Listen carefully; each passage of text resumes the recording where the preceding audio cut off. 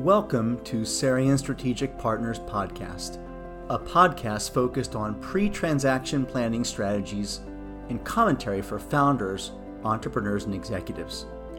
Our team's mission is to help ensure that you obtain the maximum net value from your life's work.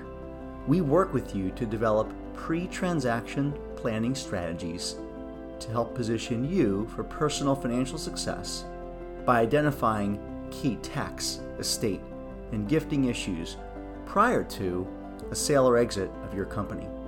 I'm your host, Greg Sarian, CEO and founder of Sarian Strategic Partners.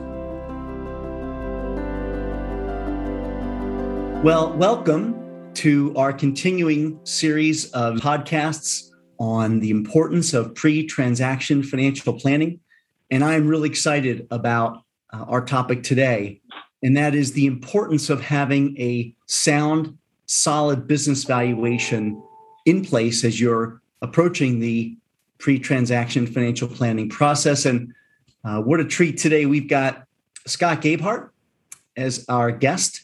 Scott is the Chief Valuation Officer of Biz Equity. I'll talk more about Biz Equity in a moment, but they are a tool. They're an online valuation tool that does a great job of helping give owners and equity holders of private companies a real sense of what these companies are worth. Scott is the author of the business valuation book, Proven Strategies for Maximizing the Value of Your Company. And Scott has been deeply entrenched in business valuation work for more than 30 years. So Scott, we really appreciate your time today. Well, thank you. It's my pleasure to be here. So Scott, tell our listeners and viewers, what is the majority of your work like as Chief Valuation Officer at Biz Equity? Well, there's a variety of what you might consider primary roles. First of all, I co-founded the Biz Equity Business Valuation Institute, which is an online course for financial advisors specifically to basically learn how to walk the walk and talk the talk of business valuation and to essentially become a better advisor, a more proactive advisor. Sure. I'm also responsible for maintaining the online algorithm, which underlies the Biz Equity valuation output, the 29-page report with 4 estimates of value and around 15 KPIs. At the same time, I'm involved in a variety of offline or traditional types of appraisal work for various purposes. And then writing various white papers, depending on what's happening in the world. More than well-versed on this topic, Scott, from the perspective of a founder, an entrepreneur, what are the reasons for needing or wanting a business valuation? And are there different analyses that an owner or founder could choose from? Yeah, well, that's a great question. And in fact, the two questions are related, which is to say that the purpose for the valuation will, to a large extent, determine what type of report or analysis is most desirable or even required. So the reasons run the gamut from general planning and estate and gift tax planning to buying and selling a company outright to raising capital, obtaining bank loans, handling shareholder disputes, converting S corporations to C corporations, and so on. Again, depending on the purpose, the type of report will differ. And so specifically, for example, with respect to estate and gift tax planning, if the goal is to, let's say, institute some sort of trust mechanism and to gift shares into that trust and provide documentation to the IRS, the goal is basically to prepare what is considered a qualified appraisal and have that prepared by a qualified appraiser. And the IRS defines both of those terms, qualified appraiser, qualified appraisal. And the value of doing so is that submitting that qualified appraisal, the 3-year window of time begins after which the IRS can no longer challenge those results, which is to say that by submitting a qualified appraisal, you have met the adequate disclosure requirements of the IRS.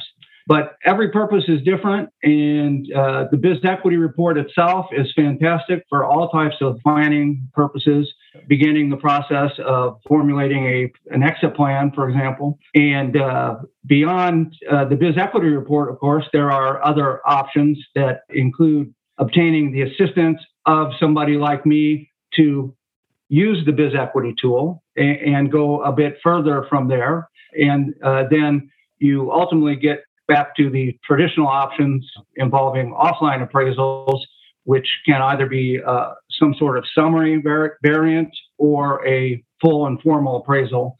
And of course, the cost will vary as you move up that spectrum. Now, in between the full and formal appraisal and the biz equity report, there's another option that is formally known among appraisers as a calculation of value. We use the term valuation consulting analysis, and it's excellent for those times when the client wants to have a real warm and fuzzy feeling that they're getting the correct value for their company if they're selling or buying a business as well.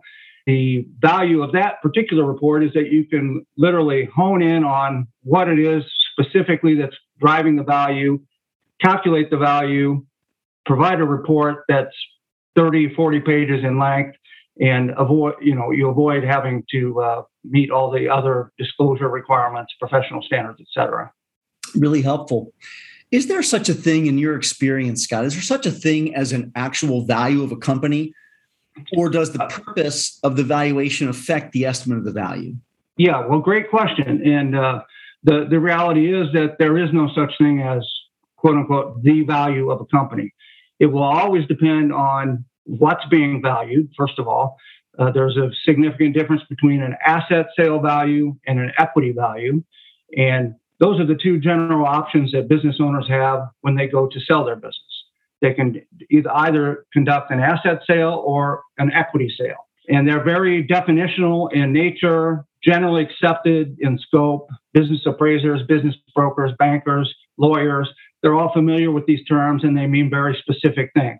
They each have a different bundle of assets and liabilities. So an asset sale would represent the value of the inventory, the furniture, fixtures, and equipment, and all the intangible assets. But it doesn't account for cash, receivables, or liabilities. That's where the equity value comes in. So there'll be a big difference between the asset sale value and the equity value, depending on the balance sheet accounts, for example. The value will also depend on the timing. Obviously, a business would have a different value in January of 2020 than June of 2020 as a result of COVID. So the timing certainly plays an important role. And of course, the reason for doing the valuation will also affect the value. Each of those different types of valuations that I mentioned earlier, and others such as ESOPs, 409A appraisals, they all have their own universe of generally accepted principles and procedures, and the values can and will be different depending on the purpose of the appraisal. And then finally, it's just the nature of business valuation that you could hire 5 appraisers and give them the same set of facts, and you're going to come up with a range of values that will vary easily plus or minus 10% around the mean of those 5 estimates. So valuation is not really a hard science like chemistry or physics. It's more of a soft science like economics, where there are literally layers of assumptions that go into any estimate of value. Scott, you mentioned COVID, and certainly this last year and a half has been unlike anything we've ever seen in our professional careers. I'm amazed at the appetite and the M&A activity that I'm seeing, unlike I've ever seen before in my career. Yeah. Much of it, from our perspective, is tax-driven, and I'll talk more about that. But from your perspective, how has COVID changed the process or the need for business valuations over the last year and a half? Yes. Well, it's obviously been a once-in-a-lifetime event for all of us. And one of my biggest takeaways is that the impact of COVID literally depends on and is quite different from one company to the next, even within the same industry. So the fact is that it's difficult to make general generalizations as to what the effect of COVID is. You truly have to look at how has this particular firm responded, because the type of response will vary from one restaurant owner to the next restaurant owner, from one manufacturer to the next manufacturer. And certainly different industries have been impacted differently. So that's the first really big picture point. Every situation is different, and you just have to dig through the details. In terms of generalizations, it's been the case that many appraisers have taken the step of adding a COVID risk premium to their valuation estimate, meaning they've added a percentage point to the discount rate that they're using in projecting and discounting future cash flows, a COVID risk premium. And for a typical small company, that 1% increase in the discount rate can affect the value by 7 or 8%. And then, of course, the forecasts that are used will be different depending on how the company's been affected by COVID. But you're absolutely right. There are many companies that have benefited from COVID, no question about it. Even firms in the hospitality industry. I'm doing an appraisal now for a short-term vacation rental company, and their revenues and profits this year are 50% what they were before COVID. Right. And a lot of that's kind of the catch up. People are traveling again and so on. But they're, every firm is different. Every industry is different. And then you can also get into issues such as what cash flow stream are you going to use to value the company? In some cases, it'll be optimal to just look at what was happening in the company right when COVID struck. Now that we have the vaccine, now that we are seemingly on the downside of the pandemic, how was the firm doing before COVID? And is that a good representation of what the next year might look like? And then beyond that, there are certain issues such as how do you treat the PPP loans? For most companies, they're being forgiven, which generally means that they can be removed from the balance sheet. However, many states are taxing that forgiveness of debt. But not all states. So again, every situation will be different. Very helpful, Scott. Thank you, Greg. I was wondering, from the perspective of a financial advisor, why do you feel that a business valuation is important with respect to personal planning, financial planning for business owners who are envisioning some sort of major event in the next 3 to 5 years? No, thank you, Scott. It's an important question, and it's important because so much of what we see when you work with a company, I'm sure you're looking at it at an entity level and trying to get a really key number for what the entity is worth as the entity considers a transaction. In our work, in our pre-transaction financial planning process, it's all about helping the founder, the entrepreneur, or the executive that owns a slice of a pre-sale company or pre-transaction company really get an understanding of what does that mean from perspective of their financial independence. Oftentimes, they put their life's work into building and growing this company, and our job is to help them understand what they need to take out of that transaction in order to be financially independent and, more importantly, stay financially independent. So What's the number? What is their number? And so the importance of a business valuation is that we can then use probability forecasting and look at potential different outcomes based on multiples, based on different EBITDA returns, and then help the founder really come up with some conclusions, which is, yes, this is a good number, and I'm okay if I transact this number today. But more importantly, if it's not the right number, they know that in advance, and they can quantify it, and then they can go back to their team and say, what do we need to do? If we need to grow this another 5 or 10 or 15, 20%, what are the catalysts? What are the levers that we can pull? So it's hugely valuable from that personal planning perspective to get them to financial independence and keep them there. So really relevant when they begin to put together their estate plan. Right. You bring up an interesting point as to the distinction between the entity value and a minority interest value. From the perspective of the IRS, of course, when you're looking at those minority interests, you'll typically be dealing with a discount for lack of control and a discount for lack of marketability. which can cut the value by as much as 50% of what the pro rata value of the entity is. How do you use this process specifically with respect to estate and gift tax planning? Yeah, it's quite valuable because the whole point of an estate plan, as you know, Scott, in the work that you do, is to make sure there's a plan, a strategy, and a process so that your net worth, the assets of your life's work, reach the heirs of your choosing with minimal erosion from taxes. But if a founder and executive doesn't know what that number is and doesn't understand if that number, their ownership number, creates exposure to federal inheritance tax or is below that threshold, well, that's a really important consideration. Yes. If they're above that, then there's some trust strategies. So we've this year, as I said, have been extremely busy with pre-event planning and have done more spousal lifetime access trust or SLATs, grantor retained annuity trust or GRATs in an effort to begin to move some of the asset out of there for estate tax calculation and get some of the growth to occur outside of that. So it's important for valuing their net worth and really pegging their net worth. Also, Scott, we use it in helping the founders and executives put together buy-sell agreements. This is something that is often overlooked. Yeah, that's a big problem. And I see it frequently where they reach that point and the inevitable result often is litigation when there is no buy-sell agreement. That's right.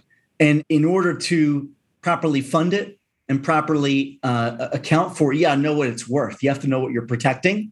And so in order to craft a properly documented and funded buy-sell agreement, you've got to know what you're trying to protect. So those are the reasons we use it with wealth transfer and estate planning. Yes, great. Well, as I think everybody knows by now, we have a new president and a new Congress, and they are diligently seeking ways to raise revenue given all of the COVID funding. What kind of changes have you seen or do you anticipate might be forthcoming in this new and different environment? Sure.